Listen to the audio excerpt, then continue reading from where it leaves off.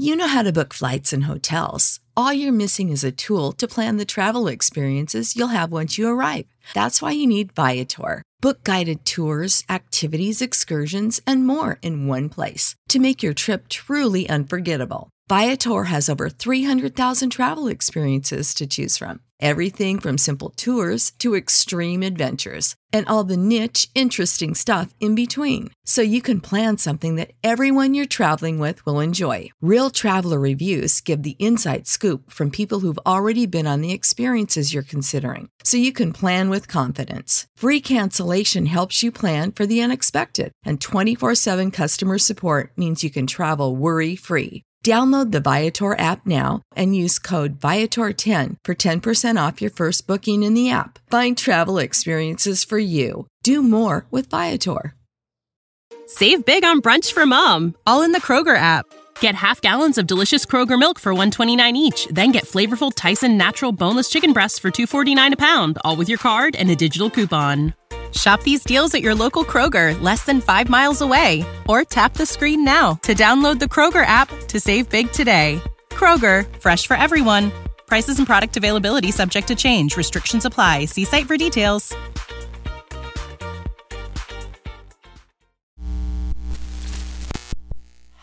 This show is brought to you by The Makery, the podcast network for makers. Hey guys, welcome back to the Art of Craftsmanship podcast. My name is Dustin O'Hara, and I'm here with my brother and co-host, Devin. Hello.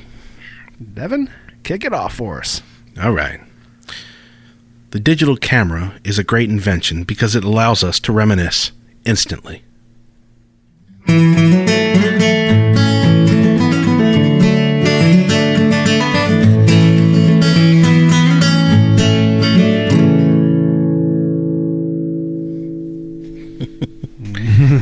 All right.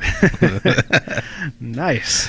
I heard that's Dimitri Martin's stand-up. He does like those quick little weird one-liners.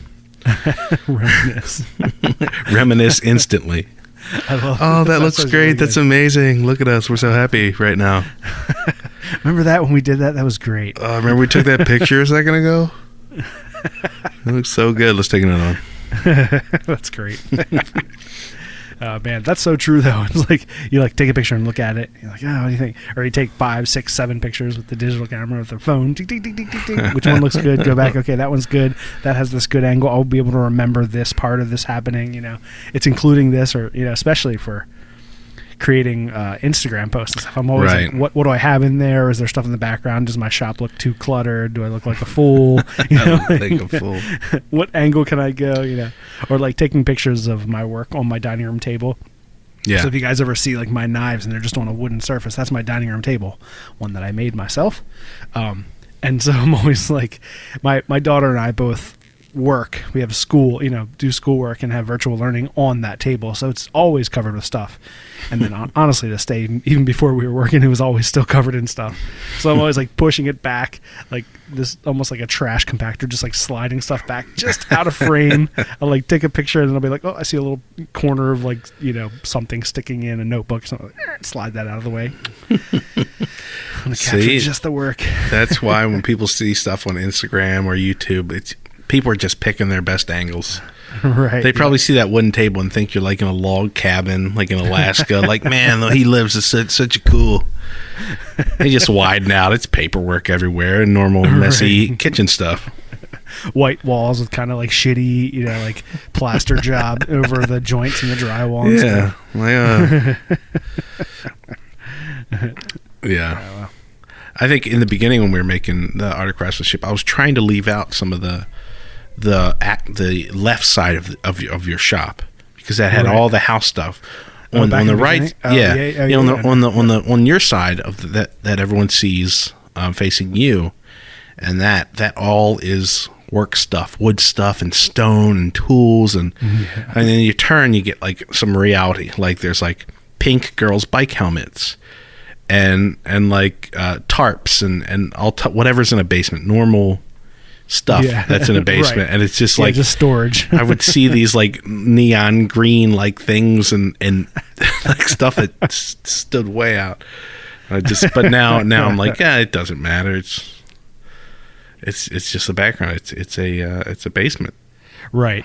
And, over the years that we've been shooting down there, I've kind of gotten stuff in order more or less, and then I get more shit, and then I have to reorganize stuff, and then it gets built up, and then I'm fed up, and then I got to go back and rearrange stuff. Like right now, I have just so many extra tools, like machines and stuff that are in that space that just need to go. That's why I'm pumped about making the smithy, so I can get the anvil outside, I can get the forge outside, I can get all that stuff outside that's like just kind of floating around and really hard to move around because it's so heavy. Yeah. So yeah, I'm excited, man. To get some room. Cool. You gotta fill it up again quickly anyway, but you gotta. Yeah, the like my shop is relatively small. It's like, I don't know, what do you think? It's like 15 by 30 or something. Just the basement, not even maybe not even 15. But again, it works well for what I need to do down there. Obviously, like if I had to. I don't know. The one big machine that I'd like to get is a table saw, and every time I think about getting a table saw, I think about the orientation that I would like put it in. I'm like, man, it's just not ideal space for a table saw the way it's set up now. So if that happened, I'd have to like maybe rethink the whole space and do something different, which would be, I don't know, crazy. I don't know if it's worth it. I'm just like, I'll just not get a table saw. No big deal. I mean, I have the little one, like 10-inch on the stand, and that works. Yeah. So I can put it at the end of the middle bench, the carpenter's bench, and slide stuff onto it, like as an outfeed. So that works well. Which I could do. Yeah, no, it does work well. And if I got a better table saw, I'd probably set it up in that space a little bit more permanently. The end of that table has the big Veritas double handle bench vise. That's right. But, if I wanted to set up the table saw at the end, I'd probably want to rearrange that anyway, maybe move that vise to the front, because that's a really nice vise. And if I could get that to the front, and that tabletop needs to be redone. That came with came with the whole thing, didn't it? It did, yeah. I got that table for $125 or $150 through like Facebook Marketplace or something, and it came with the double screw, the carpenter's vise on the end, which that alone is, I think, worth like $225 or $250 from Veritas. That's sweet. Yeah. I was thinking of the Dimitri Martin quote, and I have been shooting little 10 to 30 second clips of my daughter every. Oh, excuse me. I was opening my Guinness. That's what I'm drinking today. A little 10 to 30 second clips. Like, I didn't want to go crazy. Like some people, they shoot these long videos and you don't know what you're looking at. But if I just shoot small clips every day or every other day, by the end of a year, I'll be able to put them all together and have this really nice, like 5-minute video or 10-minute video. Yeah. And then maybe I'll have it ready for like her first birthday party or something. Then we'll show that. It's like you can watch it, or I'll have it on loop or something. But I thought that would be nice. And I think I decided that after being in the hospital for a few days with her, after she was born, just taking little tiny clips, trying to be present about how much time I like sat there and took pictures of her. Right. I didn't want to spend all my time with my newborn baby, like posing, right? Trying to get the perfect angle, sliding her around the room for good light, Which it's just hard to do, because you want to you want to capture those moments, but you also want to be in the moment, And you as a photographer, it's like you're thinking about that, I want to capture these. I want to capture these. Yeah, but I felt like I got some good pictures. I brought the good Nikon, and then I got some phone stuff, but I remember looking back through my phone and seeing I had a few clips that were like 10 seconds and 20 seconds, and I really liked them. So then I started, okay, I'm going to do that. That's all I need to do. I don't need to worry about taking a million pictures. Just get a few seconds each day when she's doing something different. Try to capture her progression, and then reminisce. Right. I like it. No, that's a great idea. And the one thing that I'm always hesitant about, and I need to be more proactive about, my wife is actually pretty good, is taking all that information and all those videos we've done on our phone and photographs and things from over the years and putting them onto a secondary, database. Right. Like she's using a lot of like cloud, storage and stuff, so doing it there. But, occasionally downloading that onto drives and things just so we have it, because everything is digital. So it's like we don't have. Occasionally, we actually a few times since our daughter's been born, we've done the printed book services. You just send out like however many you want, 20 or 30 pictures, and then they print out a book. And we've done that a couple times for like grandparents. We'll send them out for Christmas gifts and stuff, and great grandparents. So right. But I always have to remember to like be more proactive about that, saving that stuff, because like right now I have a like a 5-year-old iPhone, like iPhone 5 SE or something. It could go at any minute. Right, exactly, and then it's done, But I know, same thing. All these little video clips, I just have them on my phone. I got to transfer them, and right, it's just a bit of a process. But yeah, speaking of a bit of a process, if we want to talk about what we're up to, I guess we can do that first, just to kick it off. Because I've been trying to figure out the best way to store our footage, because we finished the kukri knife, brush axe. It wasn't done last podcast, right? We were still when did we shoot last? It was over the weekend, Saturday. We shot on Saturday. All right, so that was the last day. Yep. So just trying to figure out, man, we shot, I think the total gigabytes of storage it took to shoot that, it was between 300 and 400. Like 350 terabytes, and I think 350 gigabytes. And my new drive that I just bought is only 1 terabyte. I should have got bigger, but I always feel like you have to balance space and also how much you are willing to lose if something goes wrong. Right. And I feel like we've talked about this a good bit. I don't know about on here, but yes, you can get a huge 10 terabyte drive that sits there, but if there's an issue, you lose 10 terabytes worth of stuff. Oh, right. If I have a bunch of 1 terabyte or 500 gigs, then you only lose a little bit.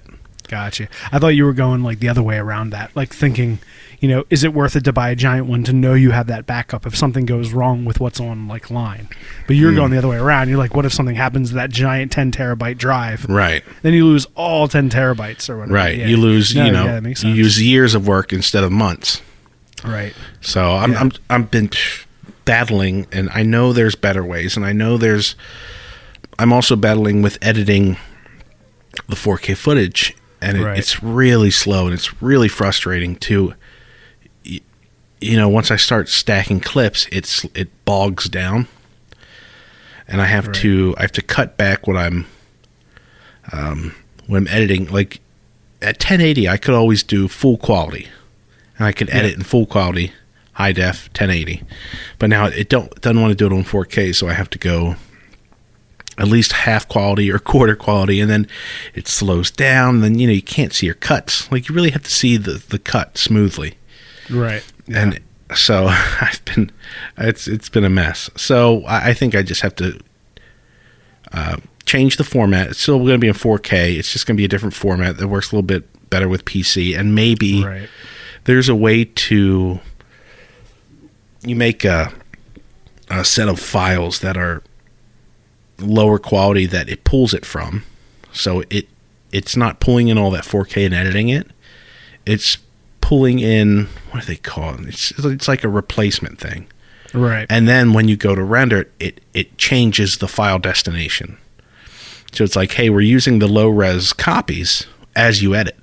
But the second you want to export, we switch over to pulling from those same clips, but the full versions. Oh, nice. So I know there's a way of doing that. I guess I haven't put the time into figuring it out, but I know it's a bit of a thing.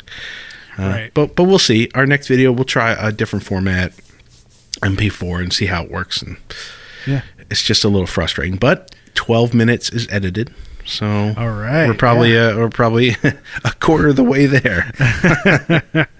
Yeah, I was gonna say this. We put out the video just talking about 2020 and what we're planning is, and that was in 4K. But this will be the first full build video in 4K. So yeah, it's exciting. It should be good. Should look good. Yeah, I mean it looks awesome. It's already I've gotten like snobby about that, looking back at old videos now. I'm like, oh, they're so it's not sharp at all. It seems like everything's out of focus. Like, oh, this 4K, this new camera looks so good. It's just so it is fun getting it done, and I've been watching some stuff, but it's a little bit slower. But I'll figure it out. So I know when we were recording, you did some tests with like the MOV and then the other files, the way you're recording it. Are you going to use any of that type of stuff on this video, or is that all just going to be like experiments for the next video? What do you mean? Use what stuff?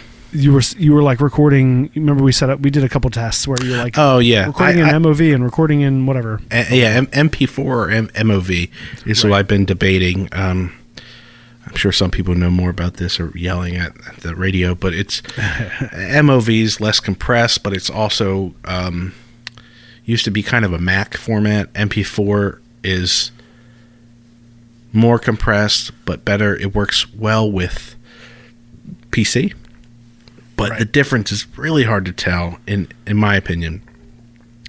MP4 might work better, and I export it anyway at the end of MP4 because that's what YouTube says. Right. So I don't know the quality change if I shoot all uncompressed MOV and then it's MP4 anyway. I don't know how much difference it's doing. So yeah, we did some comparison tests. We did like the same thing twice on multiple things, and I guess we'll do side by side, and I'll do like a little test export for us, and we can see if there's any, like I'll put it on the TV. If I can't tell on the 55-inch, that's it. Then you'll be fine.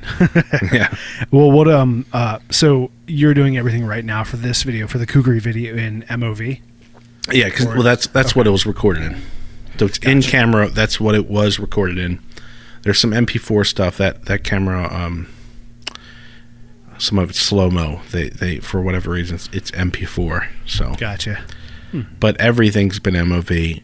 Hence why it's so much space, and that's another thing. If I can get the MP4 going, there'll probably be a lot more space.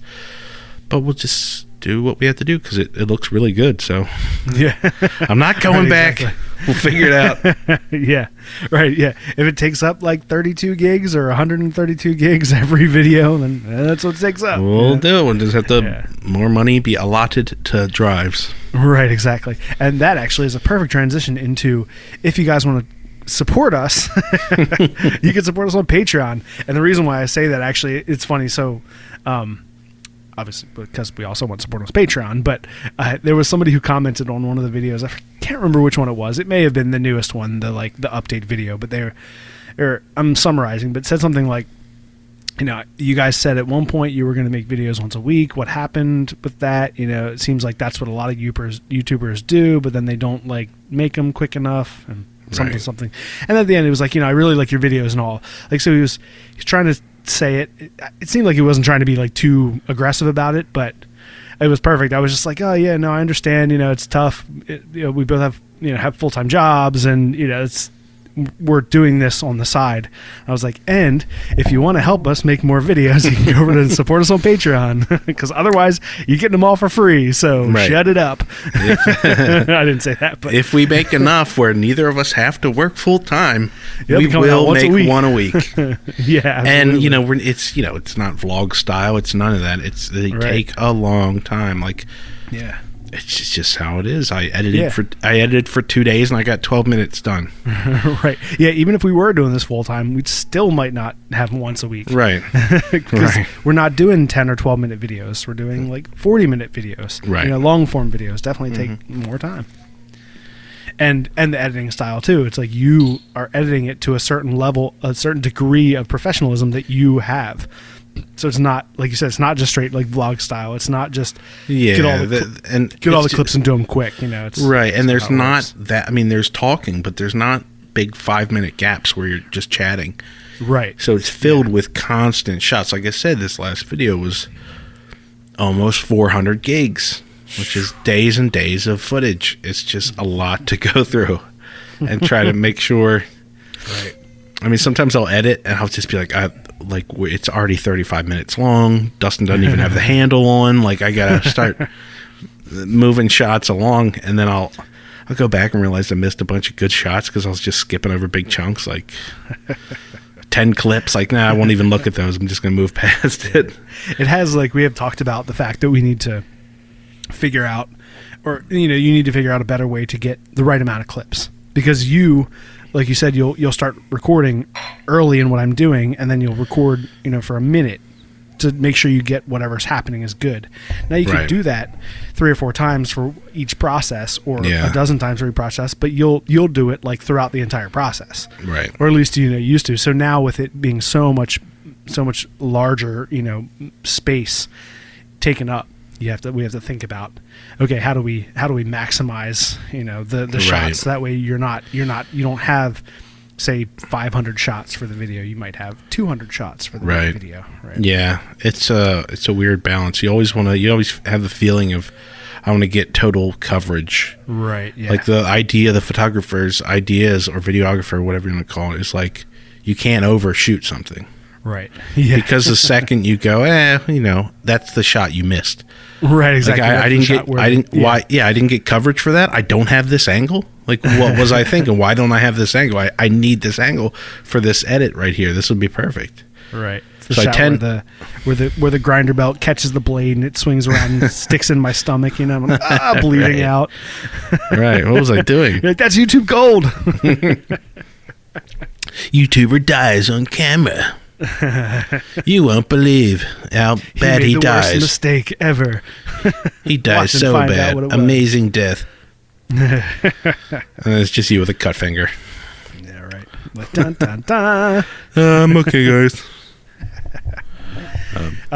So you started out kind of talking about what we're working on. Do you want to talk about the other thing that you've been interested in recently? I know we mentioned it on the last podcast.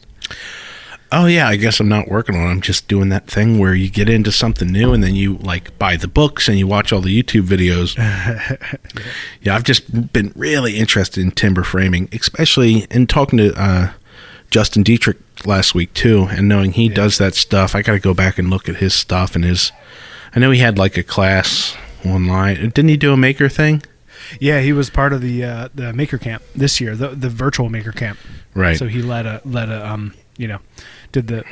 one of the online live sessions for timber framing. Does that live anywhere, that video? Probably. It's probably on the Maker Camp site. The location is Blackthorn Resort. That's the company that hosts it is the Blackthorn Resort up in New York. So it might be on their website. Right. Okay. But, yeah. He just put out a video on timber framing his like a mailbox holder thing. Did you see that? Justin did? No. Yeah, he's doing he did a timber frame mailbox thing, man. Did like some Shishugibon charring at the bottom so it could sit underground. Oh, I did see the charring video. That was cool. Yeah. I think we need to do a video going up there and learning to timber frame, Marta Grasser Chip, and we'll head out to Illinois. Yeah, pay for our education. Yeah, right. On the AOC credit card. That's right.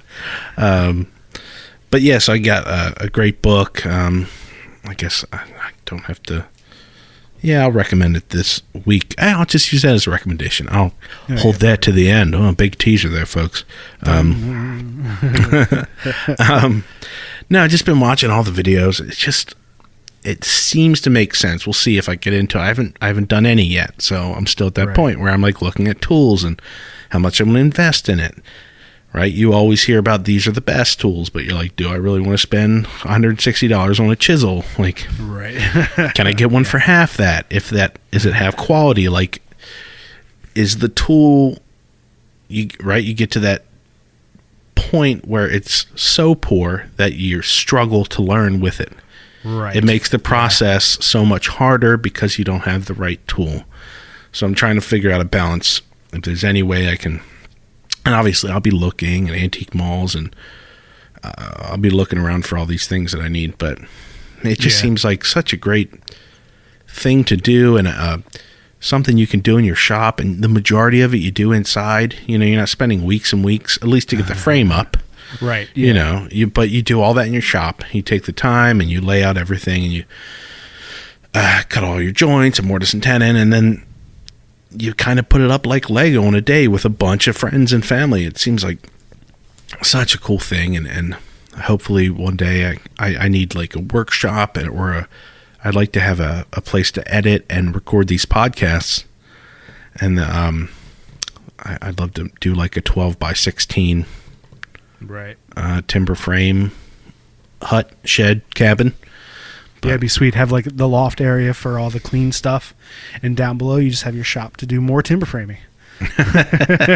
Or whatever else you want to do, just like having a shop. Like once you have a house and a property, then there's always something to do. At least I feel that way. Like there's either something to do in the shop, or you have to then hire out to have someone else do it. Like, if you got to fit a new door or put in like a new framework around a window, or do some trim in your house or whatever, there's always something. So having those basic tools like chop saw, circular saw, a workbench with a vise, and then a few tools. That's kind of the basis, a couple sanders or whatnot. But I think everybody needs. I feel like I wouldn't, I don't know. My mentality is automatically just to do that stuff myself. So you can't do that if you don't have.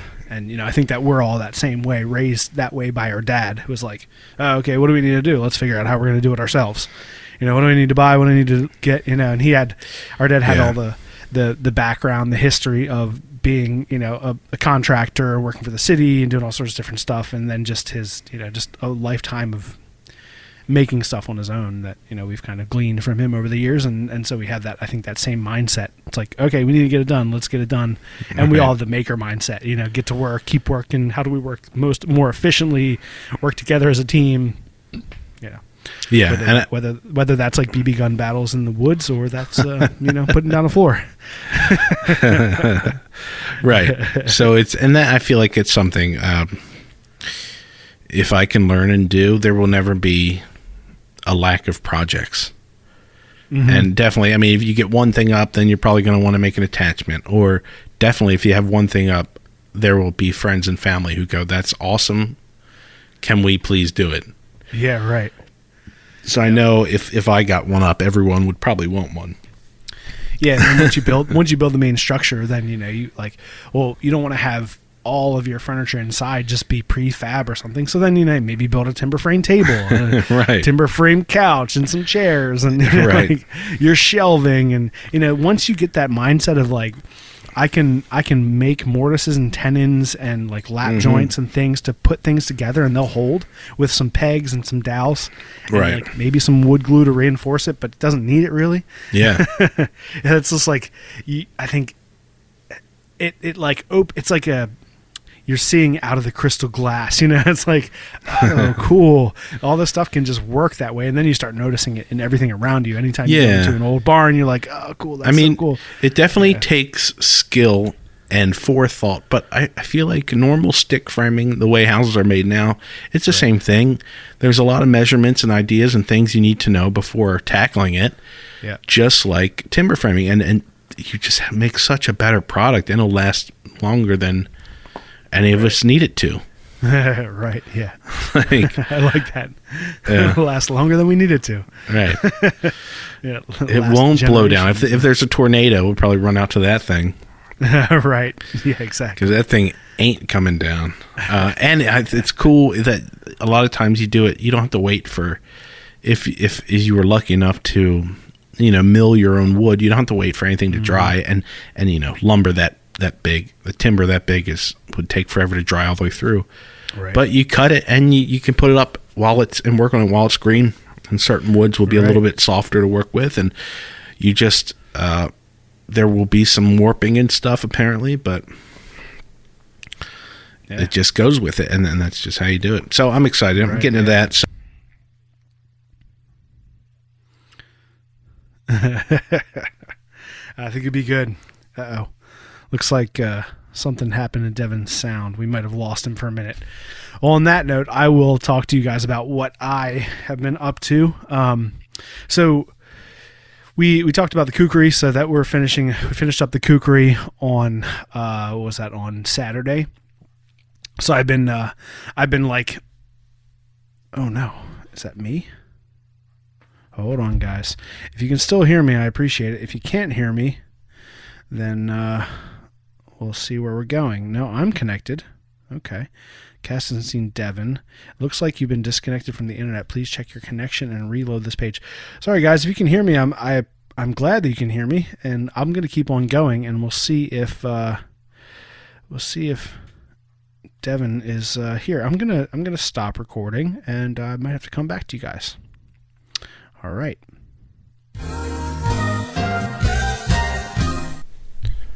All right, we're back. We're back. Not exactly sure what happened there.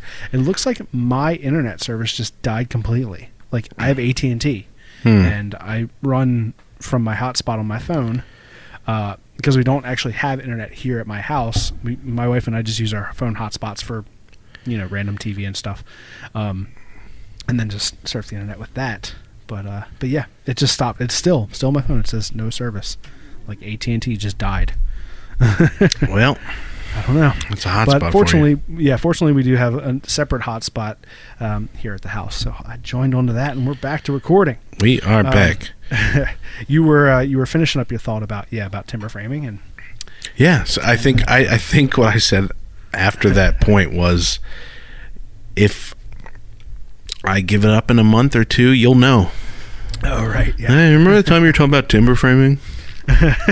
You're like, no. So, everyone keep me honest. Dustin, keep me honest. Yeah.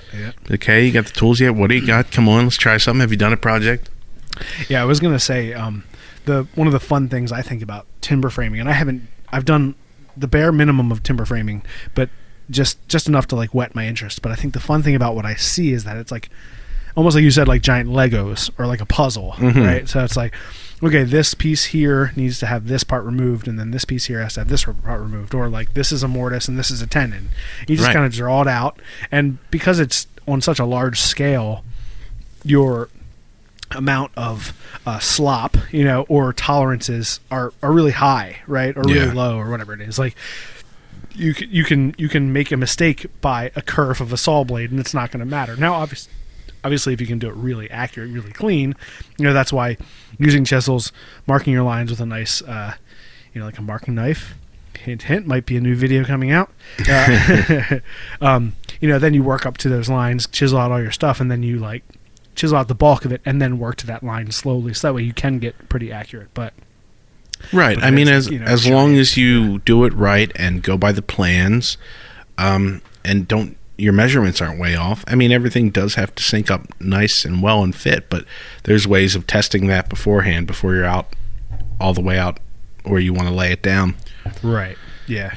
And but no, so that should be fun. So that's what I'm up to. Dustin, nice. What do you got? Well, I've been doing a few different things. One, obviously, we finished the kukri, so that was fun. We were able to get that nice handle on that and get that all finished up, and I showed it off to a few friends and showed it off to my students. Like, look at this cool thing I made. But that's pretty cool. So a few things I've been doing this week. There's a couple. I started a painting.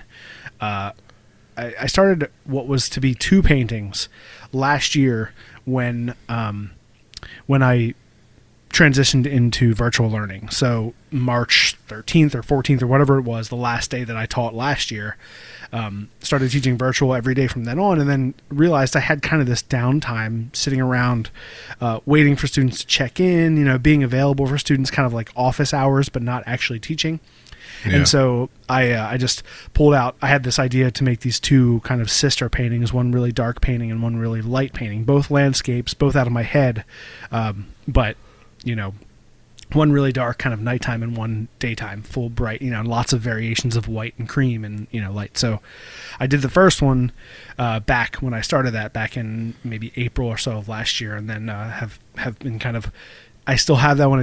To me, it's not completely finished yet. It looks finished, but there's still things I want to work on it. So I kind of was thinking about working on that a little bit more, but then I thought, I should start the second painting. So then I can kind of see this relationship between the 2 paintings. So I started that. I got a decent amount. I think that's probably, what size is it? Maybe 18 by, not 18, maybe 15 by 30, 15 by 25, something like that. So it's kind of a narrow, tall painting. But I started that and got some good progress done. I posted some pictures on Instagram and Facebook of that, the start.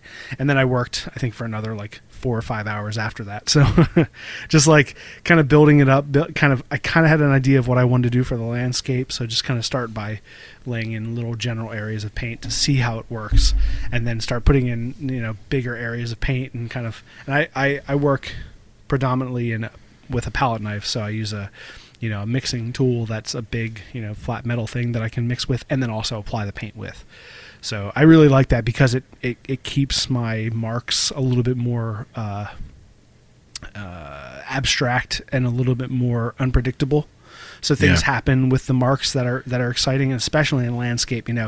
Everybody knows Bob Ross, and over the years, Bob Ross would paint with a palette knife and like, okay, we'll just take this little part of white and just drag it down, right? And then you get this like scraped surface, and that can be barnwood, or it can be bark, or it can be a rock. There's all sorts of ways that natural obscurity that happens when you scrape paint over the surface. That I love that feeling of that. It has a life of its own. So I started that painting, which is cool. Let's see what else. My cousin-in-law reached out to my wife and I a while back, maybe a month or so ago, with an idea for a logo. He's actually doing a funny enough, so he's doing a paddleboard out of wood. Nice. And so he reached back out to me and was like, wondering how that logo is going. I've got most of the wood, and the next step in the process is basically to print out on parchment, apparently, your logo, and you put it where you want it on the wood, and then you fiberglass over it. And it basically like cleans you can't see the parchment paper, and it just looks like the logo. So he's to the point where he wants to get ready to get that logo on. So I was chatting with him, and my wife and I were working up a few different versions of that and sending him his different options. And then, I was like, oh, you should check out work by Justin Dietrich, because he's working on a paddleboard. I was like, he has like a buddy of mine from, social media, blah, blah, blah. And he was like, so I sent him the link, and then he went and looked at it. He was like, oh, that's so funny. He's like, I watched all those videos from him so far. So he's already been watching Justin's like videos on the paddleboard, which again is another reason why Justin needs to get back on that and finish that up. And I know that Justin wanted to do that just so he can get out on the water, but yeah, so that's kind of fun. It's kind of fun doing like design work that way, coming up with a logo, something that works, something that, there's a completely different mindset when you're coming up with a logo as opposed to coming up with or just creating fine art. Because a logo has to be simple and recognizable all the time, right? That's the most simple logos, the ones that everyone remembers, like UPS or Nike or the Adidas, a flower, whatever. These are really simple, really simple shapes that are very recognizable from anywhere. Yeah, I think that a logo and like a theme tune musically. Mm-hmm. A logo you want to be able to draw on your notebook, and a tune you want to be able to hum and whistle and get that stuck in your head. Right, exactly. Yeah, so we kind of played with that, and he had an idea which we played on, and we gave him a few other ideas, which is funny enough because my wife was not a huge fan of his original idea, so she was like taking his concept behind the idea and then making a few different versions of it that she thought would work better, and kept like sending over versions of that. And he was like, yeah, I like it, but it's not really the angle I was going for, not the direction I wanted to go for. So, right. But I had done a basic version of what he wanted first in a way that we thought worked a little bit better, which is it's the silhouette of a bird, like an eagle from above or from below, either one, so like wings straight out, flying, like gliding, and then the head. Well, I don't know if I should say it because somebody might steal it, but whatever. It's the bird, but then different elements of the profile represent the 4 elements, so fire, earth, wind, and water, and different like parts of it. So that is the logo, and he had a certain way that he had drawn it from what he had in his mind, which to me actually related a little bit back to like Native American art. So a little bit more simplified in symbols of what things were, like symbols of what clouds were, symbols of water, and so he had this kind of idea which we both kind of liked, but it worked with some like profile, some things on the inside, some things on the outside, like silhouettes, and it just didn't seem like it could work as a logo. So we were playing around with it. So we got him one that he was really pleased with. So working on getting that ready and sent over to him. So when he puts that out, I'll repost it and show everybody what the logo is on his board. It'd be awesome. Nice.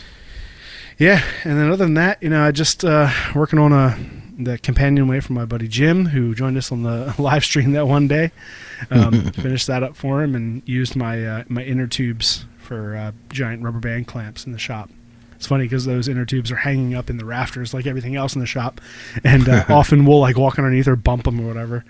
And I think I've used them one or two other times, but today I was like, oh, how am I going to clamp this weird shape? And I was like, oh, the inner tubes, yes. Grabbed them, trimmed them down, stretched it. It worked perfectly. It was exactly what I wanted it to do. Nice. And other than that, just collecting materials for the smithy.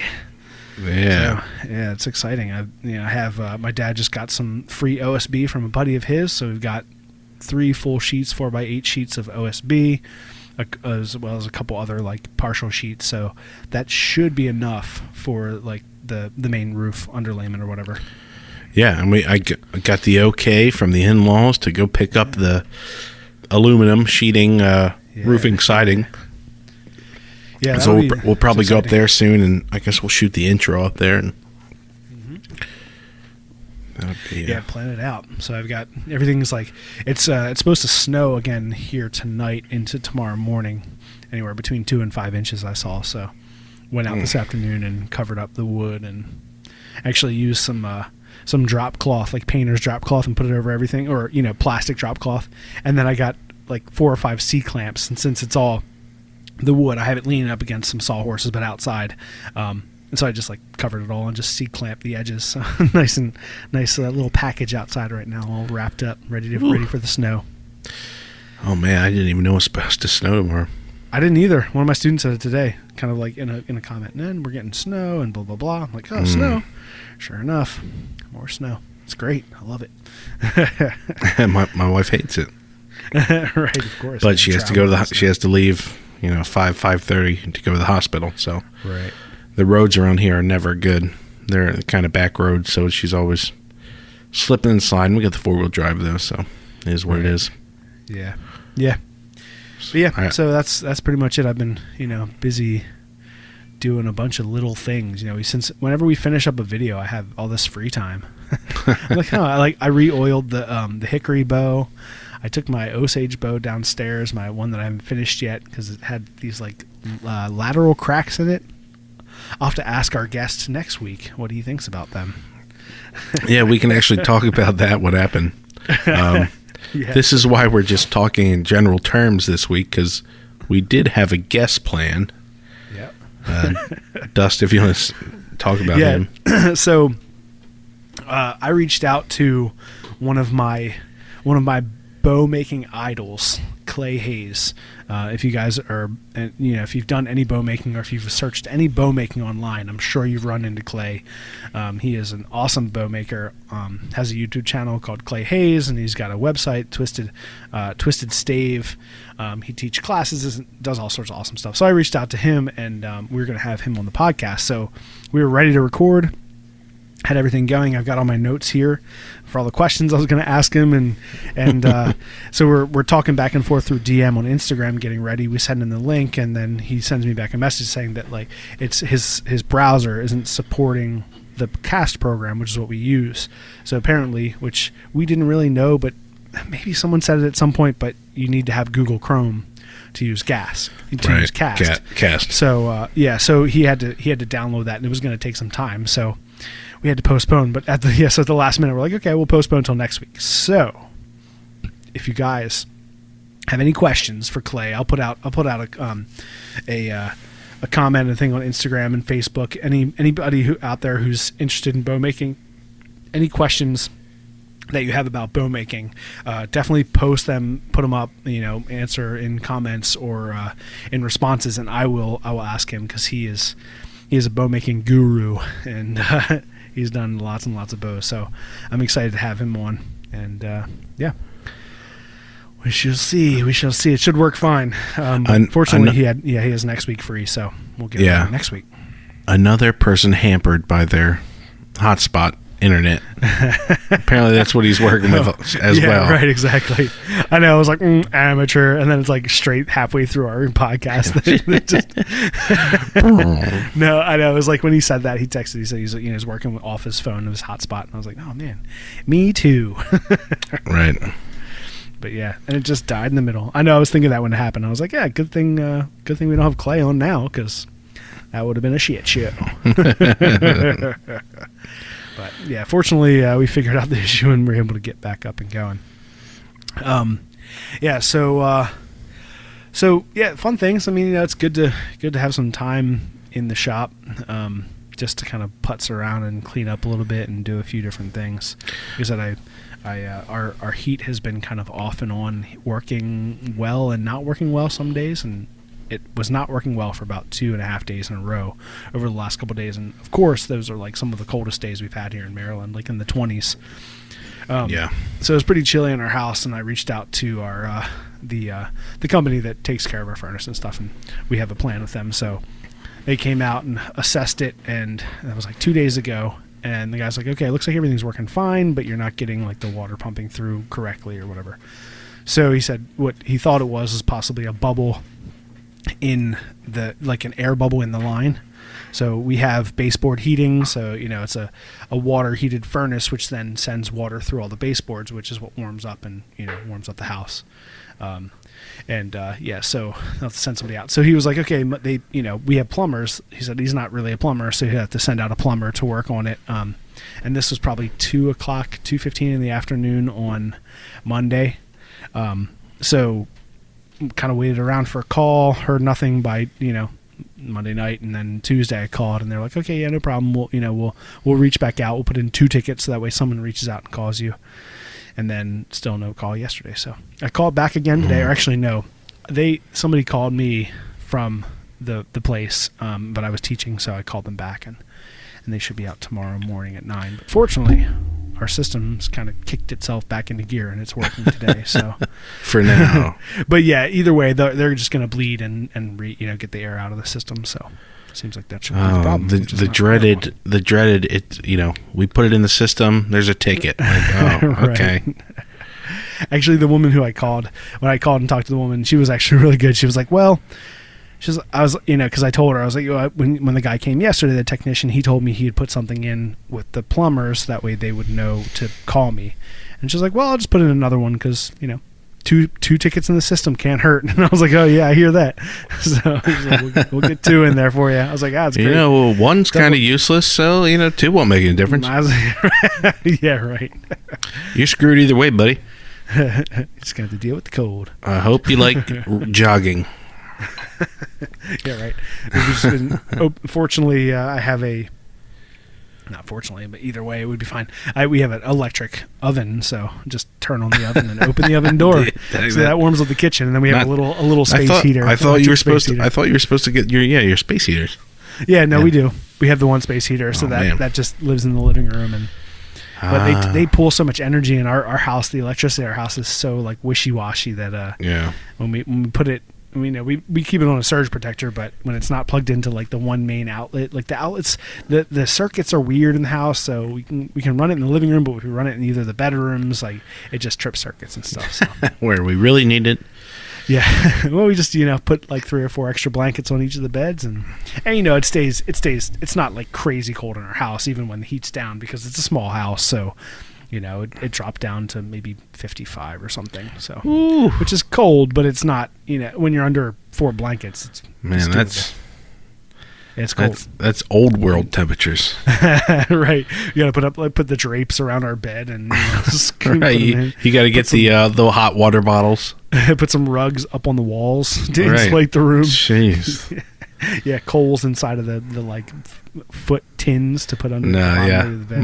My wife would lose her shit. You better get somebody out here right now. She'd be starting a fire in the bedroom. I don't care. Let the landlord deal with it. She's got an axe. Look out. She's just chopping kindling. Yeah, get warm twice, hon. Shut up. Shut up. Well, you guys have the fire. We do have the wood stove. Wood stove. So that's really nice. Although that is kind of like out on the I guess that works fine, right? It's good, but it doesn't really get to the bedrooms. It will warm. It'll warm the sun porch and the living room, right, and almost to the kitchen up. So I mean, at least we'd have an area, or we'd have something, a core to our place where we'd have some warmth. Yeah, that's really what you need. Just a wood stove, but that's a whole thing. We'll see. Eventually, projects for the next homes with timber framing and wood stoves and all the all the good stuff. I would love, man. We grew up different. All of our houses, I think we grew up in, all had either wood stoves or fireplaces. And it's just something so nice about that. Mm-hmm. And I think even like we grew up, had the trailer on the farm first, and then the farmhouse had the fireplace, and then we moved up to Westminster, and that had the wood stove, and each of those places. And that's I love a wood stove. I love fireplace too, but there's something kind of cool about a wood stove. Just like that chunk of steel or whatever in the corner, and you feed it, keep the fire going, have a little stone hearth, and then your little firewood stack there or whatever. We'll see. I'd love to have something like that. Yeah. At some point we'll see when we have a new shop at a new house and all sorts of new stuff. And then we'll get all the trolls be like, I used to like it when you guys were back in that little shop down the basement. With all your shitty tools and your shitty house. Back when you were relatable. Yeah, back when you were relatable and poor. Now look at you. I wanted to say I just opened up my second beer. I'm drinking a Sam Adams Wicked Hazy Juicy New England IPA. Brand new. I feel like they just put it out. 6.8% alcohol by volume. Take it easy. 35 IBUs, so it's pretty. It's not super hoppy. But yeah, I was at the liquor store the other day buying some beer, and I picked up a 12-pack of the New Belgium, the Voodoo Ranger mix pack, which we enjoyed recently. And and then I saw this. I was like, oh, that's kind of cool. Sam Adams, they do like little small batch runs nowadays, which is kind of nice. Yeah. So yeah, it's good. Yeah, it's good stuff. I was looking, actually. There's a couple local Maryland brewers, and I know a guy who knows some of the brewers. Maybe we'll get them on. That'd be great cool to hear all about that. And there's actually one place that in their sampling room, or next to their little bar that they have at the brewery, they have axe throwing. Nice. Yeah. So I thought maybe we could talk to them or hook them up with an axe or something to try to collaborate. That'd be sweet. We need an art of craftsmanship beer as well. Yes, that'd be awesome. Sponsored by the Art of Craftsmanship beer from Heavy Seas Brewing. Yeah. That'd be sweet. Speaking of axe throwing, I know I mentioned this to you. Our buddy Sean from Crafting Life I Want wanted to do a collaboration, kind of video collaboration with us, where we each make a modified axe head into a throwing axe head. So basically taking like a full-size axe head, which either it's got a chip out of it or something that needs to be modify it down to the axe throwing league standards for weight. Build them separately on our own videos, and then have a little throw, axe throwing throw off at the end of the video. So look for that in the nearish future. That should happen sometime in the next couple months or so. That'll be a fun video to do. But yeah, axe throwing. We'll get back to that. Drinking beers and axes, man. That's some of the biggest comments we've had on any of our videos. I still get it. It's basically just that. People still say that. Yeah, drinking beers and throwing axes. You can't go wrong. That same exact comment. We've heard that 50 times. It's great. Every time I'm like, yeah, you're right. It's awesome. Right, and it's either people are positive or slightly negative about it, but I mean, right, yeah, exactly. That's now, I mean, I guess we were doing it before it was cool. Now there's so many bars with that, or that's a thing now. Right. All those breweries and stuff or not breweries, but all those places that axe throwing, it's always involved with booze. Yeah. I mean that wasn't a new thing when we did that video. I mean, that was already pretty big. I mean, it's even bigger now, but it was big at the time.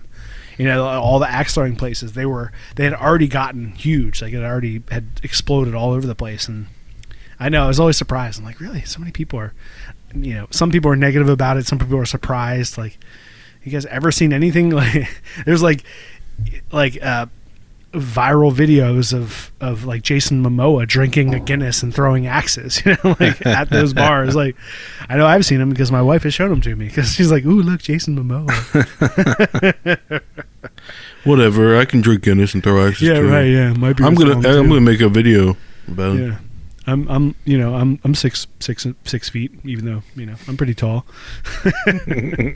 I've got broad shoulders and I've got muscles like him. They're just hidden. They're under there though. Under some stuffing. Under some stuffing, right? Exactly. You want to stay warm tonight? It's 55 degrees in this house. What's her name? What's his wife's name? Marie DeSalle. Oh, yeah. You think she's warm tonight? No. Yeah. And my wife's like, "Oh, I'm sure she's warm tonight." I think Lisa Bonet. Yeah. She's all right, but he could do better. I mean, if that's his thing, if he had a crush on her, I think he had a crush on her when he was young. Right, when she was in like the Cosby Show. The Cosby Show. I mean, A Different World or whatever. She's a beautiful woman, but he could get anybody. I don't know. She's a lot older than him, isn't she? Yeah, a lot older. I mean, like I think he was a kid when she was on that show. So I think he's like in his 30s or something, and she's in her 50s. Dang. Yeah, what are you gonna do? They got 2 kids together, and hey, they're happy. Well, good for her. Good for them.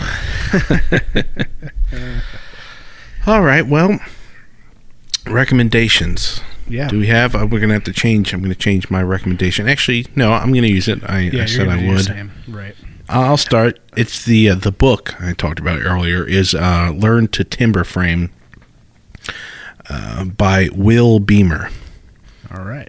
It's pretty simple. I saw some YouTube videos and some guys were like, "Oh, I checked this book out. It's good. It's nice, and I've really liked it." It goes into it, and at the end of the book, it has plans for a like I said, 12 by 16 structure.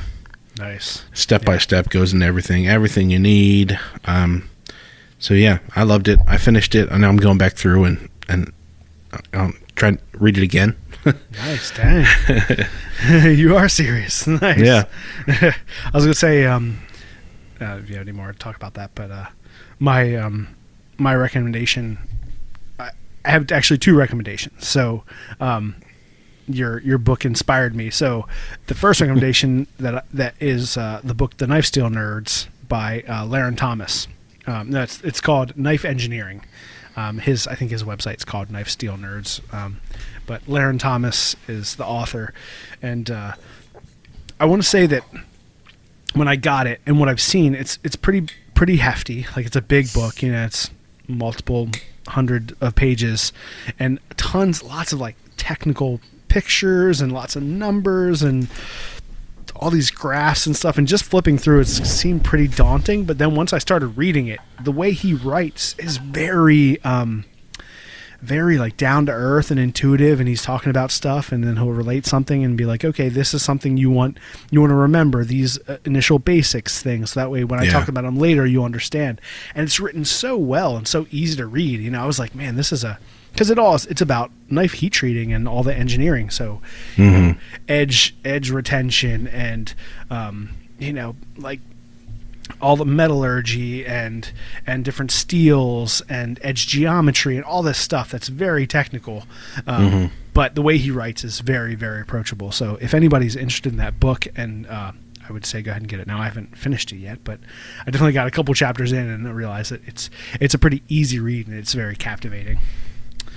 So that is Knife Engineering by Laren Thomas. And my other recommendation is on Instagram is Woodsman's Finest. Let's see if I can find it.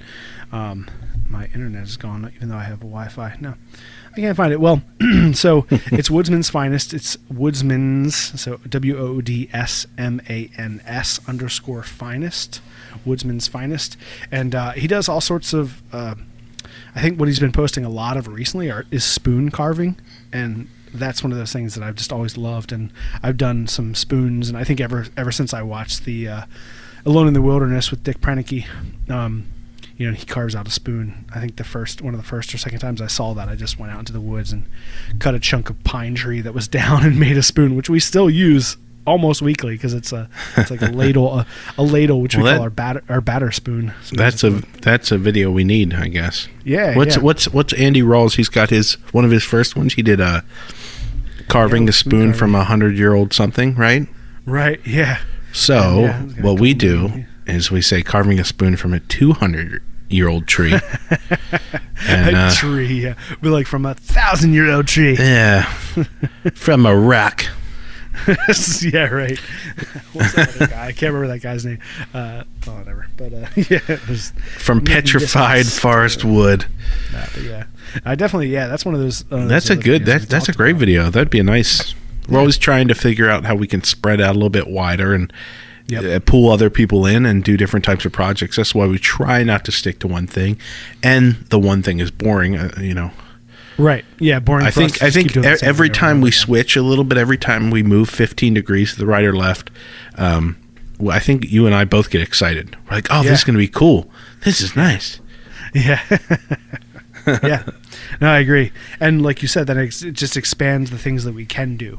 Mm-hmm. So because we're fairly limited to what we can do just with the tools that I have and my knowledge of what things I can make.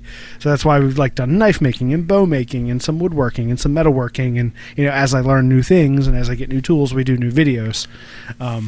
But yeah, spoon carving is something that I've done off and on. I've probably made about a dozen spoons and spatulas over the last maybe 8 or 9 years. Right. And that, if it's done, if it's a spoon at the end of it, you've done it right. Right. Yeah, exactly. You cannot the people will still maybe give you shit for not using this tool or that tool, but it's like, it's a spoon. Like, what do you want? Right. Right. It turned out right. It's going to scoop and hold liquid or whatever. Yeah. What's the problem here? Yeah. I have what was I going to say? We have a spatula that I made because I made a spoon for somebody, and then when you make a spoon, if you're cutting it out of a big chunk of wood, you have what's left over after you cut that spoon shape out of wood, almost like a ladle shape. You have a spatula shape already there. Nice. You have what's left on the bottom plus this kind of funky shape handle, which is just the negative shape of what you cut out from the other thing. So often when I make a spoon, I'll make a spatula along with it, and then I'll give them together as gifts. So it's like these two things go together, made out of the same piece of wood. Carving a kitchen set. Yeah, there you go. There we go. Yeah, that'd be cool. Spoon, spatula. Yeah. And then and we have from a 1,000-year-old tree. Right. I have some tools and and the nice thing that I like about about spoon carving, it's super approachable too. It's you just kind of take whatever chunk of wood, kind of cut it kind of flat on top, draw the above, the plan view, the above profile of your spoon, mm-hmm. and then or even the side, you kind of figure out what you want. Usually you carve the bowl first while you still have the big chunk, so you have a lot of wood to clamp in the vise, and then you just shape the outside. You could even do a whole knife, spoon, and fork kind of set. I could do that. Yeah, because really, if you needed to kind of cut something, it would work. A wooden knife, right? Yeah, and definitely people use wooden knives for cutting up salad stuff, and they use them for obviously their wooden butter knives and cheese knives and things like that too. So that'd be cool. Yeah, I like it. I like the idea of doing that. But I like the spoon, spatula. Maybe we take one chunk of wood and then see how many things we can make, how many kitchen utensils we can make out of that one chunk of wood. Right, you get a plate. Cool. Yeah, right. Cheese board. Just chop it up and then make a cutting board out of it.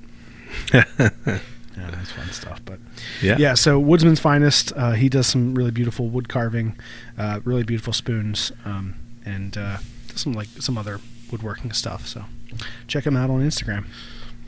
Cool. All right. Well, I don't have to talk about Patreon because we talked about it in the middle of the show. But you guys can support us on Patreon. You can follow us over on Instagram at The Art of Craftsmanship, and then obviously we would love for you all to go to YouTube and check out our videos, check out our channel, follow along, learn something new, make your next project or your first project. Your next first project. Next first, yeah. And then send us some information, either DM or tag us on Instagram, send me an email. I'd love to see some stuff. I actually just got a guy who sent over a fire pit that he made out of the barrel fire pit video. Nice. He sent an email and sent some pictures, and it's great. It looked super awesome, and it's awesome. So it was great to see it, and it was great to just have a conversation with somebody, personally through email. So if you guys are ever inspired by stuff we do, please reach out to us. And Devin, you got a new Instagram handle too, don't you? Yeah, I'm trying to keep it hidden. Oh, okay, never mind then. We won't talk about it. Keep it secret. Keep it safe. Keep it safe. No, yeah, I just changed my name to The Art of Camera Guy. Just because I don't know The Art of Camera Guy. My other name was just I don't know if people knew who I was, if I was trying to talk to them. Not that it mattered, but so I figured, why not? I mean, I don't know if I'll post anything. It's just going to add to whatever The Art of Craftsmanship's doing. Yep. Maybe some more behind the scenes stuff, maybe technical gear stuff and editing, that side of stuff. I don't know. Maybe we'll see. Cool. Awesome. Yeah. Should be good. I know. I was excited when I saw that. I sent you a DM. I was like, "Whoa! What did you change your name? That's awesome. I love it." I said, I was like, "What is this? What's this message?" I don't think I've ever had a DM. I'm still. I'm new.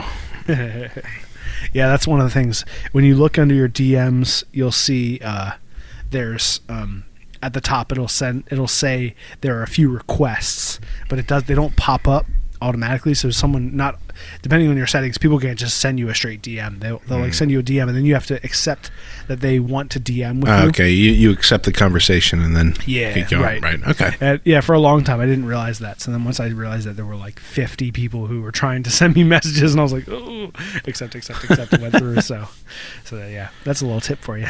See those message requests because people want to talk to you. I guess.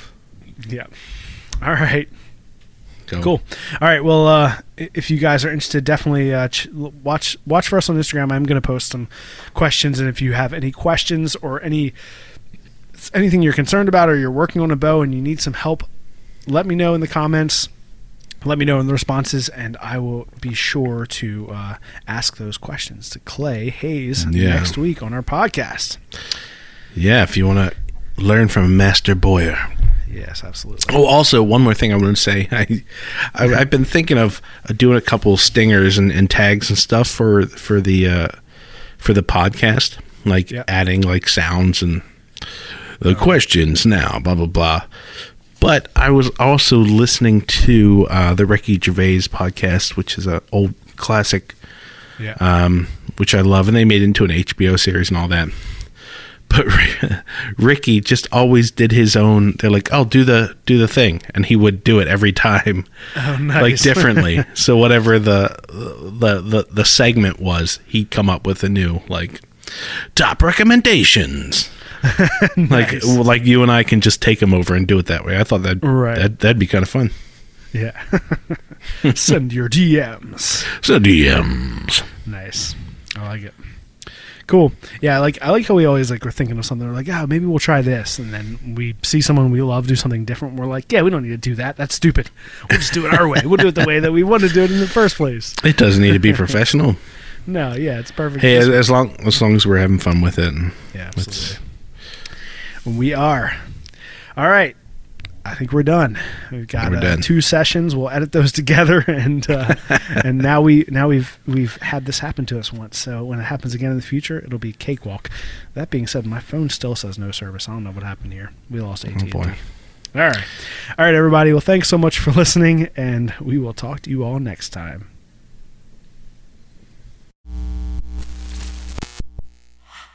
If you like this show, take a look at our other shows made for makers just like you at www.makery.network. Save big on brunch for mom, all in the Kroger app. Get half gallons of delicious Kroger milk for $1.29 each. Then get flavorful Tyson natural boneless chicken breasts for $2.49 a pound, all with your card and a digital coupon. Shop these deals at your local Kroger, less than 5 miles away. Or tap the screen now to download the Kroger app to save big today. Kroger, fresh for everyone.